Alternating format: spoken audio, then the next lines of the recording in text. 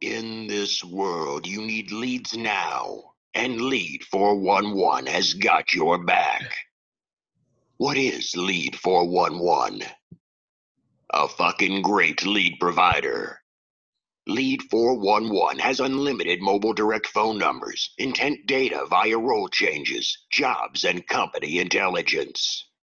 Critics are calling them sensational.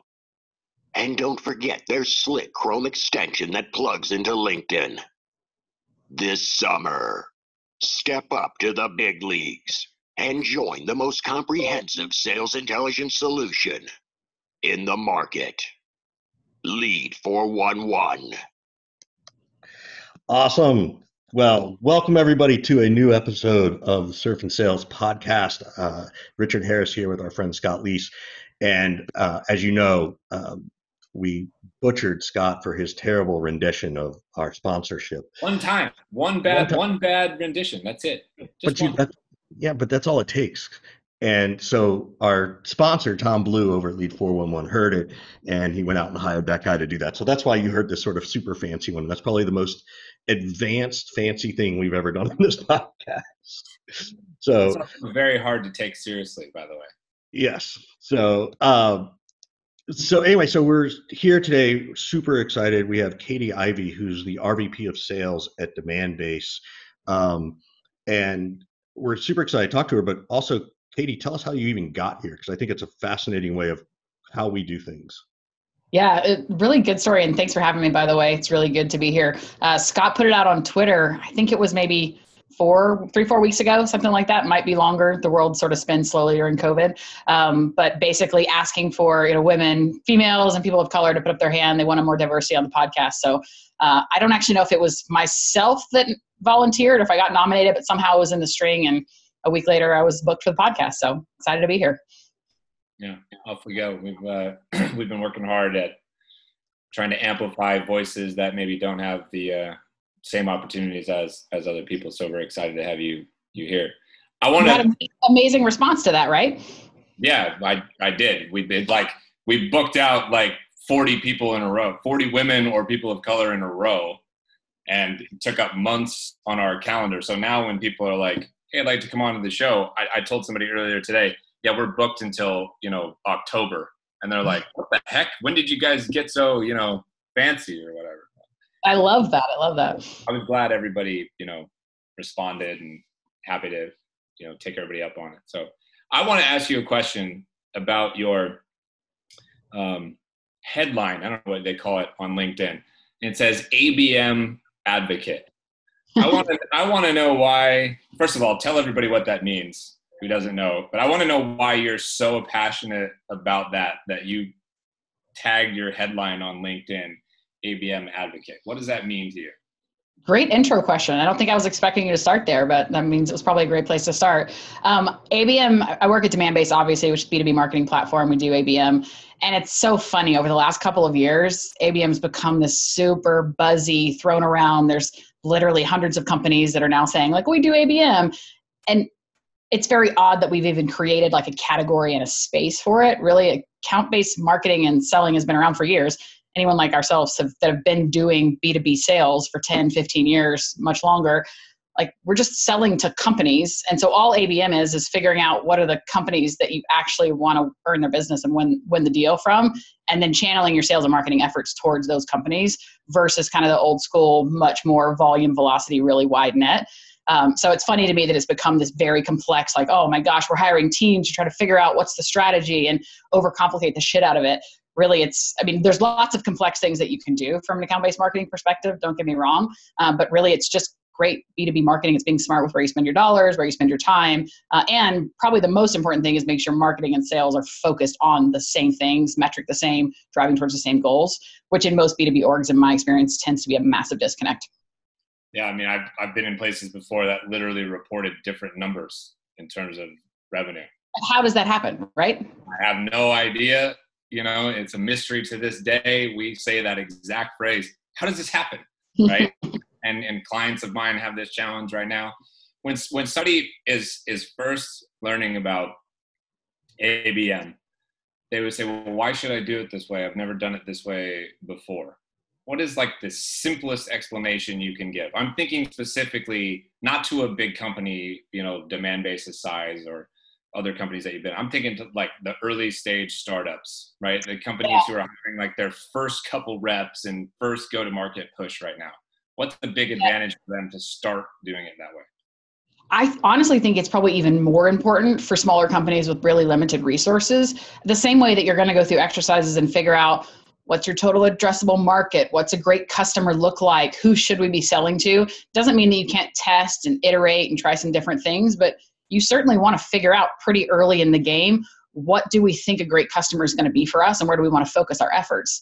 And if you're small and you've got a lean marketing team or your first couple of sales hires, telling them, hey, the world's your oyster and literally any company could use our product, I mean, that's a recipe for disaster in my book. Like, you want to give them some direction. Again, it's not that it won't shift and change and iterate over time, but the quicker you can get to a relatively defined, we would call it a target account list if you're in ABM speak, but it literally just means a list of companies we want to sell to, the quicker that you can help a sales rep or a sales org figure out what that looks like, just the more likely they are to be successful. Is there a couple quick tidbits to like help somebody narrow it down? I literally have this conversation all the time because my focus is with early stage startups. And I was having this conversation yesterday and they're like, well, we could sell to anybody. I'm like, that's not going to work. Okay. We got to narrow the focus. So you as an expert in this particular field, what are the couple questions that, founders should ask themselves or that early sales leader should be asking to narrow the focus? So it's not, well, we can sell to any business anywhere on the planet. And it's more like, we sell to these type of companies in this geographic market at this revenue or headcount size. Where do you begin to figure out that focus and really get the bullseye on the ICP? I think it depends on how early stage you're talking. Most companies that you work with, I would assume they've got at least a handful of customers or a small set of customers. If you have enough customers and you've been through at least a couple of renewal cycles, that's the first thing I would look at. Who's buying the product? Where are we having some success actually selling deals? And then who's renewing and using it a second year or a third year? Or if you're in a month to month, who's sticking with you? Month 2, month 3, month 4. Those types of things should be really early indicators of at least where we're going to land and find some success. And again, it's not that it doesn't iterate over time. I worked at Marketo for a long time. We started in the SMB and then aggressively worked up market. We've done the opposite at Demandbase. So you can certainly evolve as your product market fit shifts. But the first thing I would look at is what are the customers that you work with today? For early stage companies, sometimes it's literally just people that your founder might know. And a lot of that early selling happens through relationships. So out of that, you've got to dig a little bit deeper. Are they actually using the product? Are they seeing value in the product? What type of feedback can you get? Those types of metrics. But then I would use that to define at least phase 1. What does that ICP need to look like? You brought up something really interesting, which was, at one company you went, small to big, and Demandbase you're going big to small, in terms of the size of the customers. I don't think there's a lot of people who've had that level of experience. Certainly, I haven't talked to many. So maybe there's tons of them, and I just don't know them. What are some differences you've learned? Like, what are some similarities? Like, was the pivot point at the same spot? We reached some level of penetration, so now we can pivot. I'm just curious of your thoughts on having done it both ways now. Yeah, sure. Well, let's be honest, I wasn't running the show at either of those places, but I've certainly had some learnings from kind of watching it and being able to orchestrate specific pieces of it. At Marketo, it was certainly, we started to see really early that there was super strong product market fit, and it was built in such a way, amazing product guys that built a really solid product that could do things that others in the market couldn't do. So even though the initial go-to-market was very much built on this inbound, high volume, low ACV, it was fairly obvious that in morphing to more of an outbound strategic approach, we could certainly sell into larger companies. Even in the mid-market space, which I owned at Marketo during my time there, we still morphed from selling the same types of companies, but selling much larger deals as we got smarter with an outbound versus an inbound sales motion. So I think it's just identifying what's working, what's resonating. Again, looking back at those renewal rates, where being able to drive upsells, our happiest customers, all those types of factors. And when we saw very similar, a lot of the opposite at Demandbase, started very much as a key enterprise leader, lots of big companies using the tech. but very early on recognize, hey, there's some things that big companies are doing that mid-sized companies are absolutely asking for and can benefit from. We don't sell into the more traditional SMB, so really small companies typically wouldn't leverage our tech, but fast-growing companies within that mid-market segment absolutely do. This is the part of the show, Catie, and there's at least one every single episode where Richard speaks while he's on mute. It's all right. It's not you, it's him. Is there one that you would prefer now? Like, if you were mentoring or coaching, I know you've done some with First Round Capital and some other places. How do you help a company decide where to start? I think they're both really, really fun, honestly. I just like scale and growth mode, so I don't know that it necessarily matters which direction you're scaling and growing. I definitely do. I love and I think we're seeing this across sales holistically, no matter who you sell into, the need to be much more strategic and value-based in our approach, even if it is a higher volume or an SMB. We just have to differentiate in different ways than we did, I think, 10 years ago. Moving down market, and it's been a lot about building out emotion, things that are repeatable, figuring out what a great process looks like, where do things typically get broken. So that's super fun. So I think both angles are really fun. To me, it's more about the tech and the culture and probably some of the more intangibles as opposed to size of the company specifically. Got it. So I'm going to shift totally. I saw you went to Kennesaw for college, right? Are you from Georgia? I grew up in Chattanooga, so just up the road. Okay. I lived overseas for a couple years before college and then moved back to Georgia to go to school. Okay, cool. I'm originally from Georgia, so I'm always curious when I see that. I'd love to go back, when you were, even pre-college, high school, early in your life, were you the typical, what we think is the typical competitive person, sports-minded person, not really what were you like then? And then how did you sort of choose the career of sales? Yeah, super, super competitive growing up. I was a swimmer. I wasn't a particularly great swimmer, but I swam competitively from a really early age. And I just always loved sports. I don't think I'm naturally very good at them, but always loved them. And just naturally, you put me in any setting and I want to win as a child. So, and to this day, absolutely. So yeah, certainly really competitive. I didn't have a ton of exposure to business. I wasn't one of those kids that's out like selling door to door or mowing lawns or, with the lemonade stands. Didn't really have any idea that I was interested in business or entrepreneurship at an early age, but absolutely the competitive piece. To the second part of your question, kind of how I landed in sales or the career progression, like I mentioned, it was supposed to be a gap year. I was going to go to Australia for 6 months in between high school and college because I'd graduated early.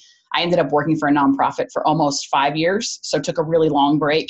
Parents, of course, panicked. No one thought I was ever going to go to school, but had a lot of really great leadership experience during that season. It was relief and development primarily, but I was leading teams at like 18, 19, 20, doing fundraising, project management, stuff that young kids don't typically get exposed to. So came back, went to school, thought I would end up I'd studied international affairs, thought I would end up back overseas. Very accidentally landed a job at a company called Meltwater doing very grindy, like full cycle entry-level sales. About 6 weeks in, I was in love, obsessed, realized I love business.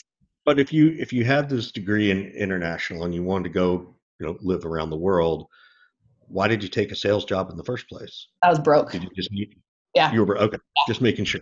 I had made it through school with almost no debt, but I also had almost no savings. So I was debating between law school or going just a more traditional, like nonprofit type of track. And I didn't know for sure which one I wanted to do. So I didn't want to take out loans until I knew. So the plan was make a little money and then go back to school, which I never did.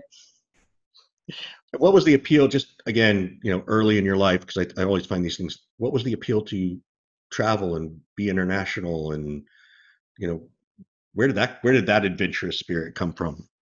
I really don't know. I had never been on an airplane until I was 16. I grew up in super small town Tennessee. I said Chattanooga, but like literally small town near Chattanooga. If you had met me at 17, I had like the strongest Southern accent you can ever imagine. Many folks in my family still do. Really, really small town. I had never left the country until I went to Australia at 17. And it was just the most incredible experience. I was living with folks from all over the world, spent time all across Southeast Asia, the Pacific Islands, It was the first experience I'd ever had with people that were different than me, really in any capacity. And it was certainly my first real exposure to poverty or to need or feeling like I could actually make a difference in the world around me. So I think that was the initial piece that got me hooked. And I just loved the aspect of being outside of my comfort zone and really unique in different places. And I've kept it up for the most part, even though I didn't go back that path. I'm at 53 countries I've been to. 2020. I was about to ask, we 2020 is really brag book. Every millennial I know has a brag book of the number of countries they've been to. I'm going to find a way to go to every country before I die. That's awesome. Depending on how much longevity I got, but that's the plan. That's really cool.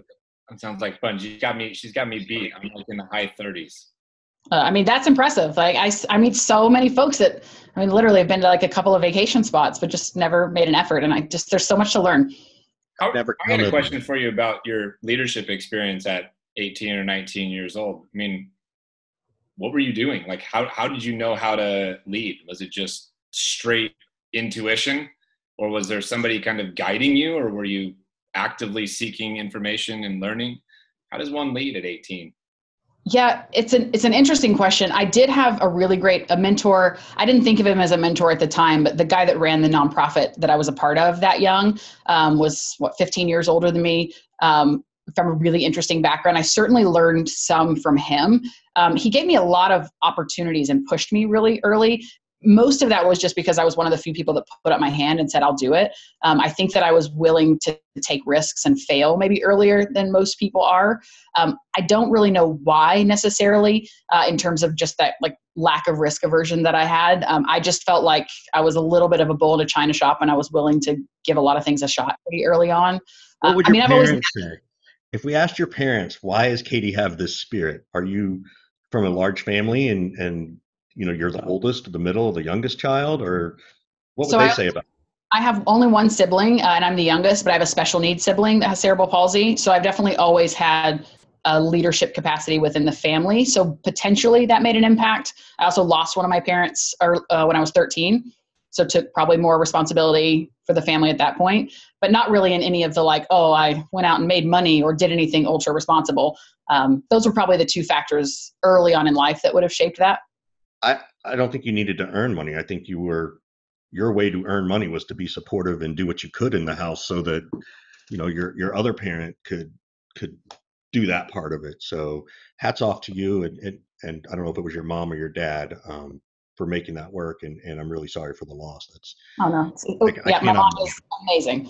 Yeah. Although she will also tell you a funny story, which is to your earlier question of what my parents would say. My mom has a really funny story of, I think, me at 6 or 7. She was trying to get me to do something. I don't remember this, and I don't remember what I was being asked to do, but I was not in agreement or a fan. And she tried to sit me down and have this very serious conversation about one day I would have a boss. I would have a job and I would have a boss and I would have to do what the boss said. And she said, I sat there and I thought for a long time. And then I looked at her and said, I'm going to be the boss. Yes. And that was the end of the conversation. So apparently at an early age, I seem to think that I had the capacity to be the boss. That's awesome. That is the title of the episode right there. At 6, I told my mom I'm going to be the boss. Speaking of being the boss, how much harder is it to run sales and customer success than just run sales? Oh, I think much harder. I don't run customer success in my current role. You did. I'm aware, but I'm looking at your background, and when you were at Insight Pool, you ran sales and customer success. And the last couple of roles that you're running sales. And so I always ask this question of people who run both, or people who are in CRO roles and running marketing on top of it. Is it a factor of 2, or is it exponentially harder, by a factor of 5? Right? How much harder do you feel like it was? So at that point in my career, it was really, really hard. And there was other factors probably that played into that. A lot of it being the stage of the company and the product that we did or didn't really have. So the customer success team had a ton of responsibility, basically to be pseudo managed service providers, even though it was sort of SaaS that we were selling. So it was fun though, because I got to build the process of what should that look like? How do we create some efficiencies? When I joined super, super small company, we didn't really have a retention plan. We never closed an upsell at that point. So we built out a whole model of how we could sell both services and SaaS. and saw a ton of growth with some really big companies, which was super fun. But you definitely have to have great leaders on both sides, or you've got to, if you're going to dig in and focus holistically on one, which for me at Insightful, I focused hardcore on customer success. I had to have some folks on the sales side of the house that I trusted to, whatever, figure out the process, be able to answer questions. Like I couldn't micromanage or control both. Absolutely. I know you're super passionate about women leadership and female sales leaders. How big of a network have you cultivated for yourself of peers, other female heads of sales, VPs of sales?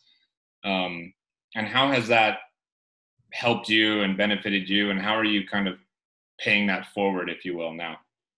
Yeah. So to be honest, not a huge network of peers. It's definitely been a focus. If I look at last year and this year, when I joined Demandbase, I halfway moved to New York. So I got an apartment there and was managing, most of my team was in Manhattan. So when I looked at the year ahead and setting out some like strategic objectives, personally, professionally, one of the things I wanted to dig into was really cultivating that network and digging in New York specifically, but broader as well. Definitely made some traction. There's not and I know that this is a generalization, it's really tough to find like powerhouse heads of sales. Like I remember the Revenue Collective, which I love and have met some amazing people back when we were allowed to see people face to face and go to dinners and happy hours. I enjoyed all of those events, but literally anytime I met a female, they weren't ever in sales. They were always owning marketing or some other aspect of the revenue function. It was really challenging to find either CROs or heads of sales that were female. So it's definitely still on the agenda. I've met some really great folks within that New York community, but from my perspective, it's still relatively limited. If I look at even like my LinkedIn network, which I'm fairly active, it's very male and it's very white. So I talk about those things a lot. So I think it's an area that I need to lean in and do better for sure. I've definitely cultivated a pretty broad group of folks that have either worked with me or for me. My team at Marketo at one point was all female, not the entire time, but at one point there was almost an entire year that it was all female. Wow. So I've got some really badass gals that have worked for me in the past that I would literally, I think would follow me to the moon and back, and I would love to work with again. So I've been really purposeful, kind of looking down, being able to mentor and bring some other folks up. But I'd really like to cultivate a broader network of peers, and certainly folks that are my senior. I don't have that. So is there a plan to go get that? I mean, and the reason I'm going to push a little bit on this is I feel like that's a fairly common answer, right? Like, oh, I don't know that many, and I'd love to have that. And not that this is you, but oftentimes I'm left with feeling like somebody's kind of giving up and sort of saying, like, well, I don't know, it'll happen when it happens, hopefully, kind of thing. It's like I'm much more interested in like, okay, yes, this is a problem. Here's what we're going to go do about it, right?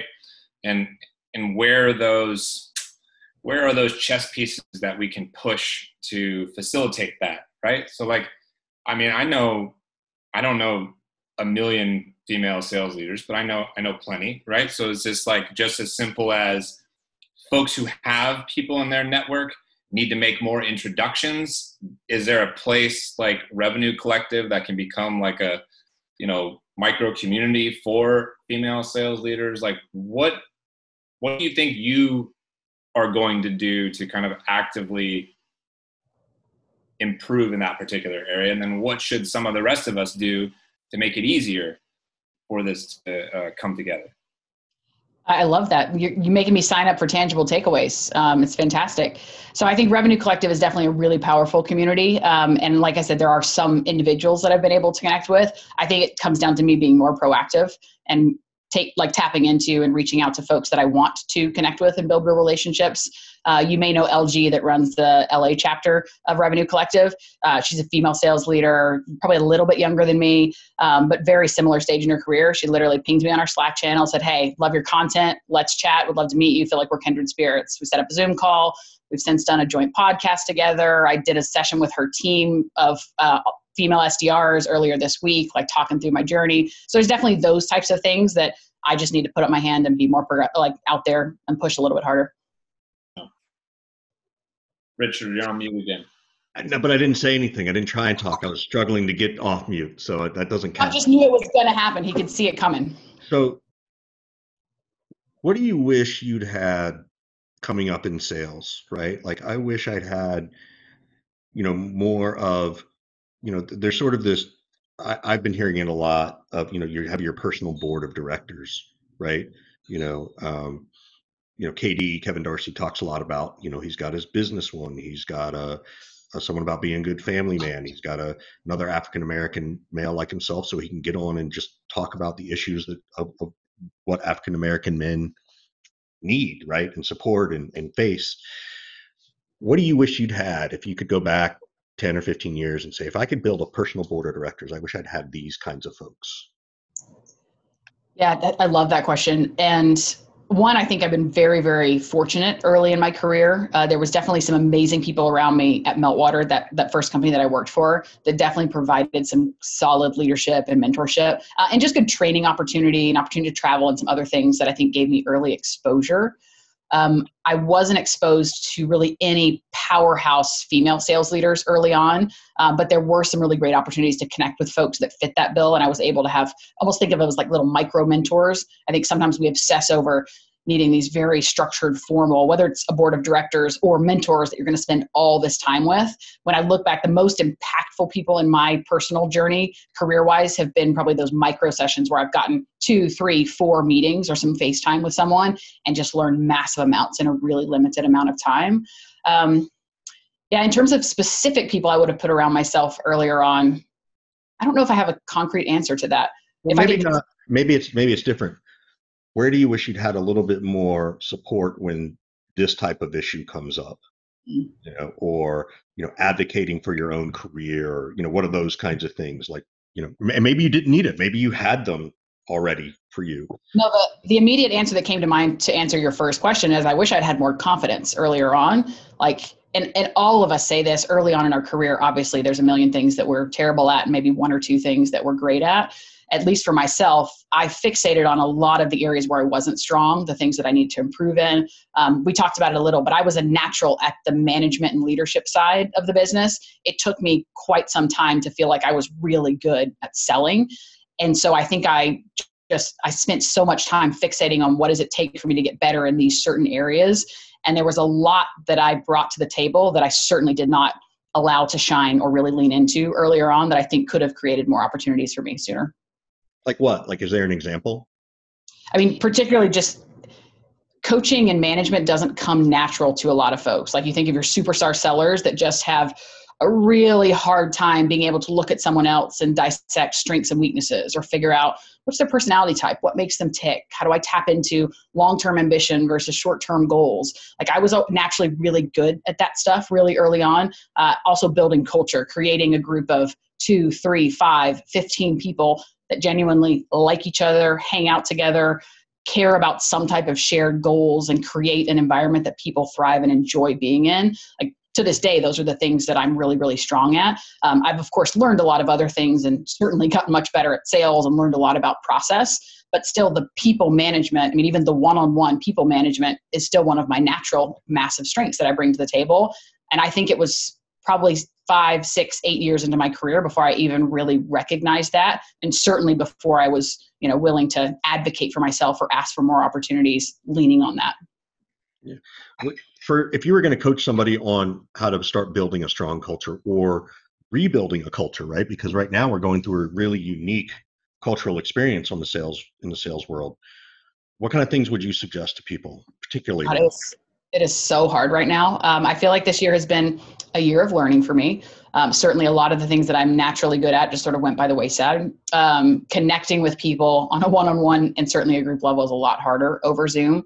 I think that probably the thing that we've been talking about within my team and within some of my circles as well of, revenue leaders that are struggling with the same thing is how do we create this sense of psychological safety, openness, the ability to fail, the willingness to share, ask questions. How does that happen virtually? And there's so much of it that naturally happens in a room that you just take for granted. If even an aspect of your sales process is happening on a floor where you're sitting next to people, you're naturally learning so much. You're poking fun at people when they drop the ball or they get hung up on. You're sharing stories from demos. Hey, I got really stuck at this place. Who's doing this? There's something that feels a lot more I don't know if vulnerable is the right way to phrase it, but when you reach out on Slack or speak up in a team meeting on Zoom, there's something that feels a little bit scarier about that than just when it's naturally happening in this like chit chat and dialogue. Even when you think of a team meeting that's happening once or twice a week, when you're all sitting around the same conference table, there's so much of this chit chat that just happens and you're learning from each other. And you're creating this place where, hey, other people are struggling with some of the same things. Even the best sellers don't have all this figured out. Like there's this sense of safety that happens that creates so much natural momentum and learning. And then it also creates an openness where folks tend to, maybe they're not all best friends, but they at least genuinely care about the success of other people. And I haven't cracked the code on figuring out how to do that virtually. That's one thing, Scott, to your earlier point, I have been really proactive with asking a lot of questions and trying to tap into my network on that because I don't feel like I've figured it out yet. So I don't think I have a really good answer. So you mentioned that, it's a hard time and everybody's struggling. What, if you're open to talking about it, what is your biggest failure during COVID right now as a sales leader?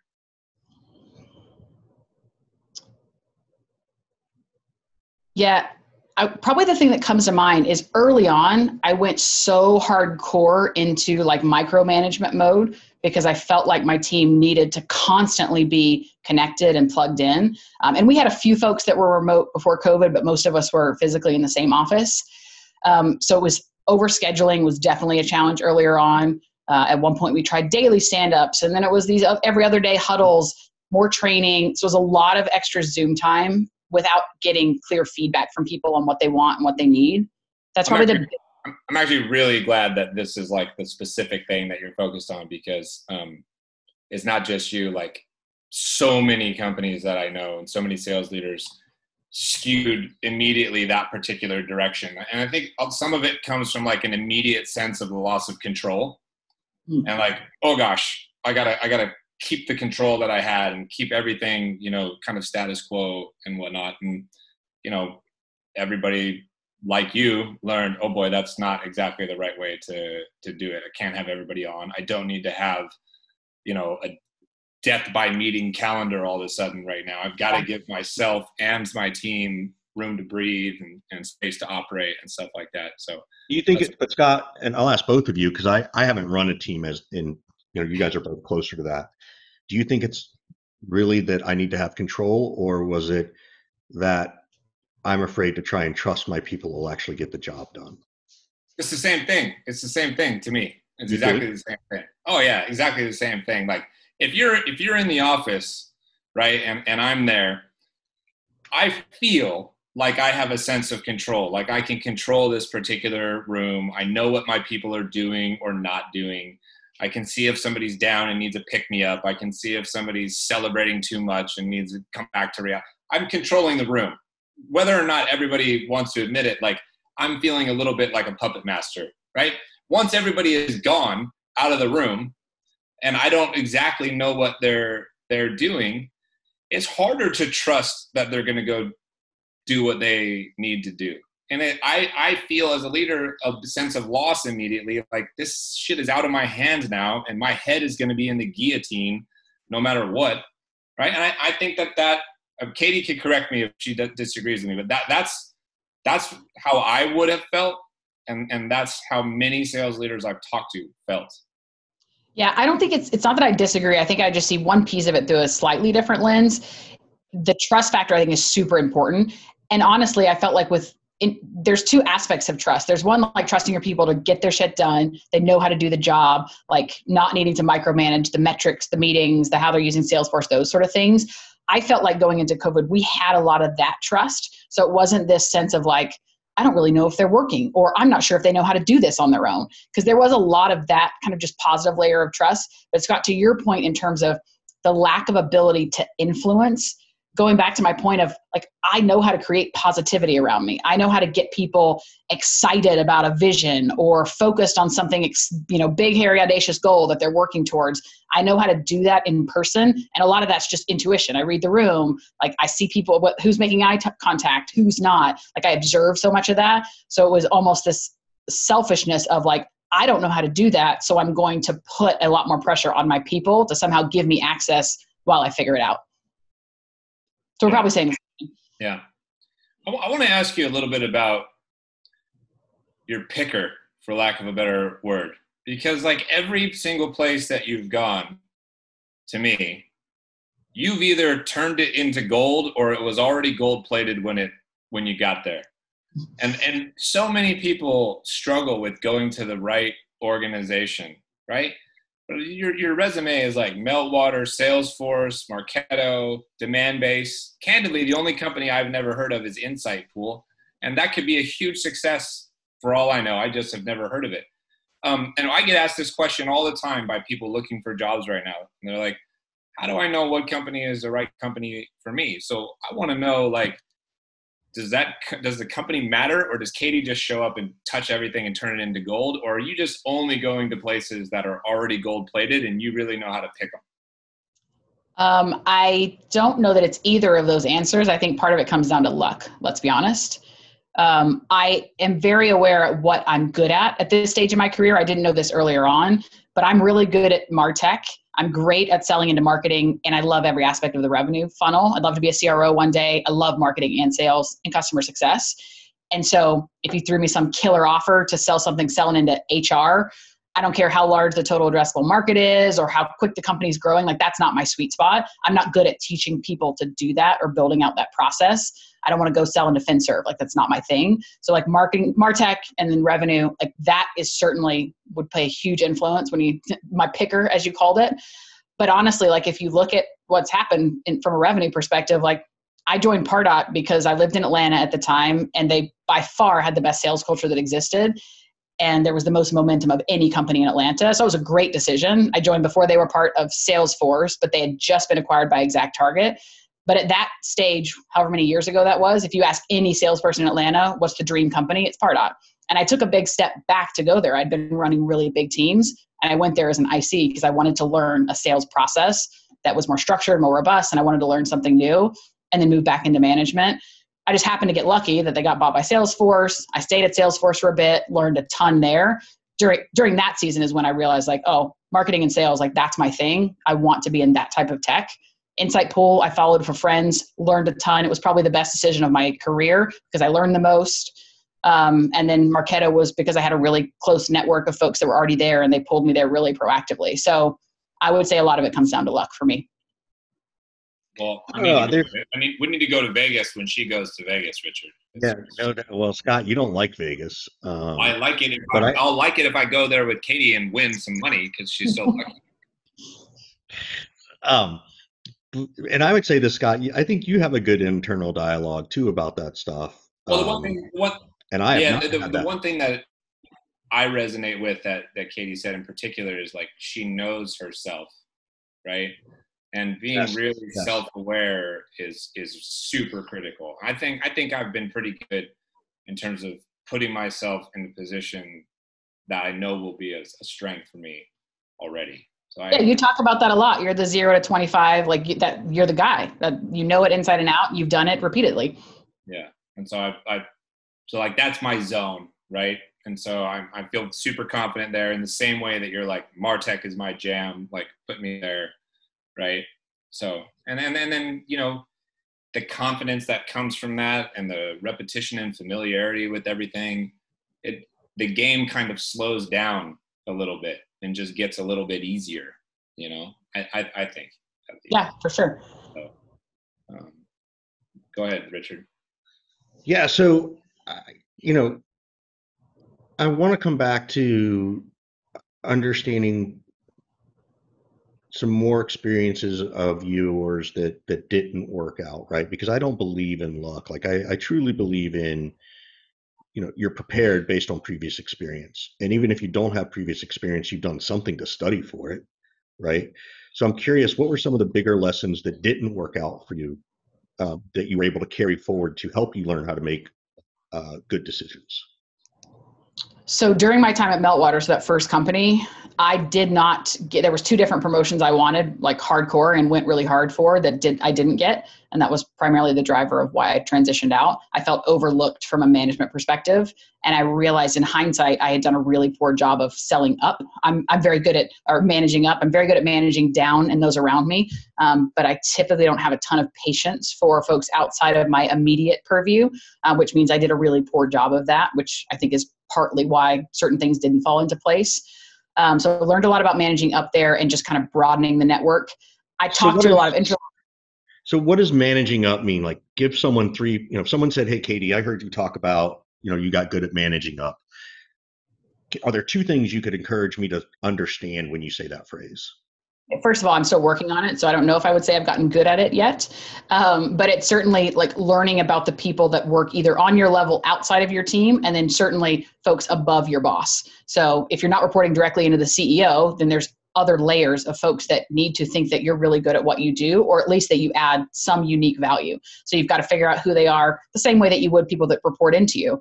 What makes them tick? What are their long-term goals? Why are they doing this all day, every day? What are they good at? Maybe what are they not good at? So you could add some value or somehow contribute in certain areas that aren't part of your immediate job description or your day-to-day. So when I think of managing up, it's really about thinking outside of, okay, I'm graded as a sales leader. I've got a number. It's very clear. I need to forecast accurately. I need to hit the number. Outside of that, what else can I do to drive the company forward?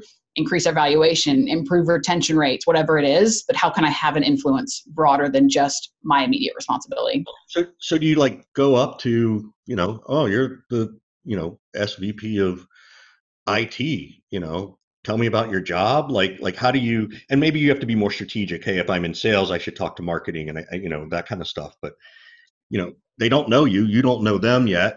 Hey, can we go grab coffee? I'd like to learn about you. Like, is it that simple? Sometimes it can be that simple. Like some of it comes down to there are certain things that touch every role. So in your, SVP of IT example, maybe that's not a good one, but we think of product or engineering. Yeah, we hired a new head of engineering at Demandbase. You better believe I reached out because I want to have some access to that guy. He's going to help build and spearhead a product that my reps sell, and that's going to impact what the next 1 to 2 years look like from a sales trajectory. So I want to have some element of relationship where if one day something big breaks and I really need somebody in engineering, like I'm going to know that he's got my back. I don't think you got to be friends with everybody, but you certainly have to have a wider net than just, I don't know who said it earlier, staying in your lane and literally like just your one line of people.